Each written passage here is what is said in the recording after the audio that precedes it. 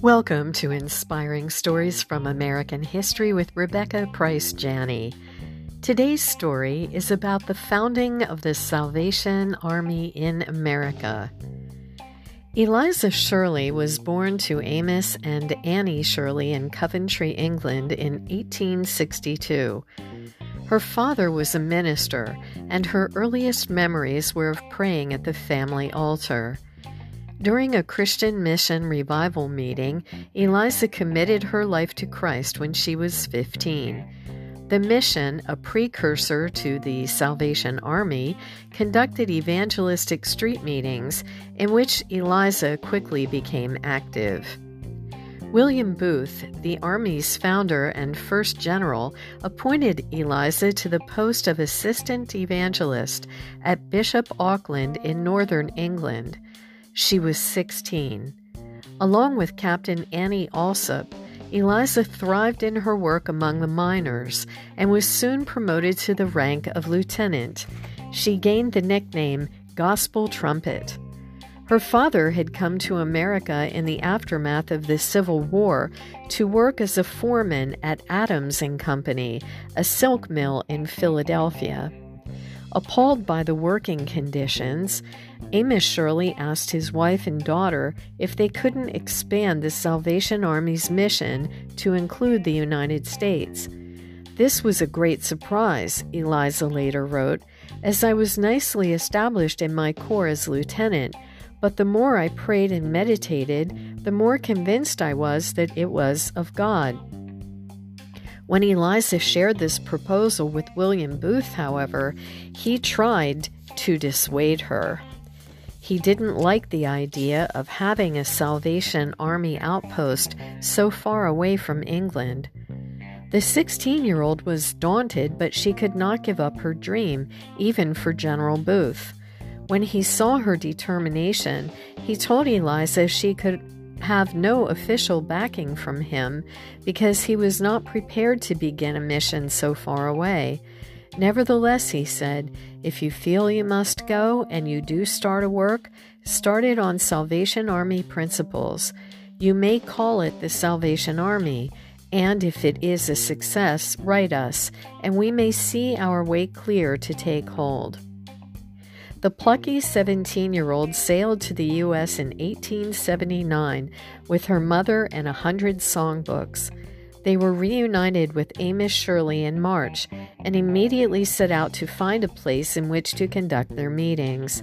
Eliza recalled years later, rent of halls were beyond our reach. We had no money, no friends, no influences, nothing but the burning, unquenchable yearning to save the people.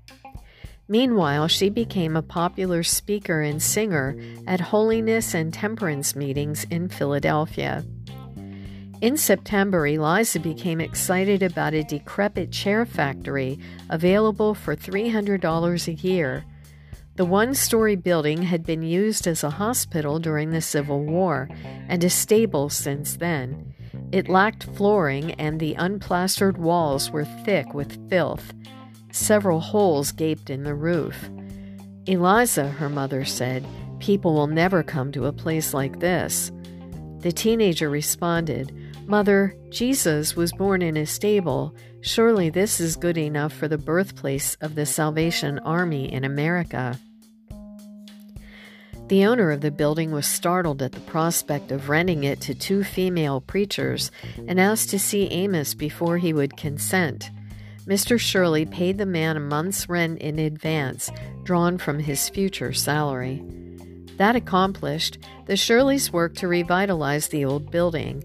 They covered the bare floor with sawdust and whitewashed the walls. Kerosene lamps cheered the cavernous place. Then they posted flyers around town announcing the October 5, 1879 opening of the Salvation Army. Their work appeared to be a dismal failure when night after night very few people ventured inside the building. However, thousands started to attend their open-air gatherings, if only to shout abuse at the Shirleys or pelt them with mud, sticks, and stones. When they asked for the mayor's protection, he said they were causing the problems and should stay off the streets.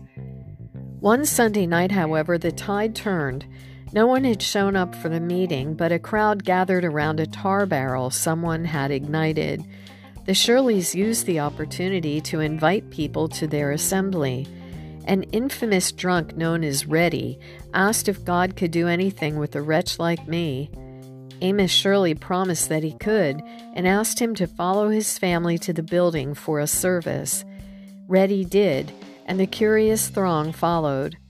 Reddy went forward during the altar call and returned the following week neatly dressed and in his right mind. He was the Salvation Army's first American convert. His story created such interest that crowds flocked to the meetings, and many were won to Christ. Soon the Shirleys ran out of room to accommodate all the people who swarmed to the services, and funds began to pour in. Eliza wrote to General Booth in England, asking him for an officer and soldiers to round out their staff.